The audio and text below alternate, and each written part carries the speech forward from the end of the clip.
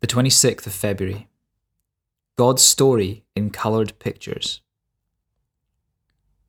For God, who said, "Let light shine out of darkness," has shone in our hearts to give us the light of the knowledge of the glory of God in the face of Jesus Christ.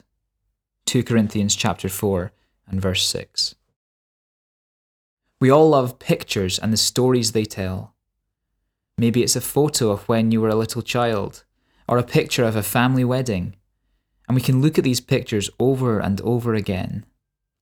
Nowadays, we are used to having our photos in full colour, and we enjoy that better than the very old ones in black and white. God loves colour. Think of a sunset or a sunrise, or the colours of fish that live at the bottom of the sea, or flowers and butterflies. And have you noticed how often the Bible uses stories to tell us God's truth? Many of these stories are full of colour to show us the beauty of all that God has done for us. One of these pictures in the Bible is the text at the top of this page.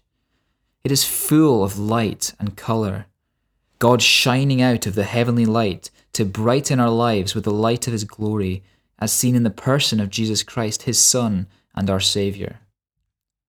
No wonder then that the hymn writer G.W. Robinson could sing of the Saviour in these words: "Heaven above is softer blue, earth around is sweeter green. Something lives in every hue Christless eyes have never seen. Birds with gladder songs o'erflow, flowers with deeper beauties shine. Since I know, as now I know, I am His and He is mine." Amen.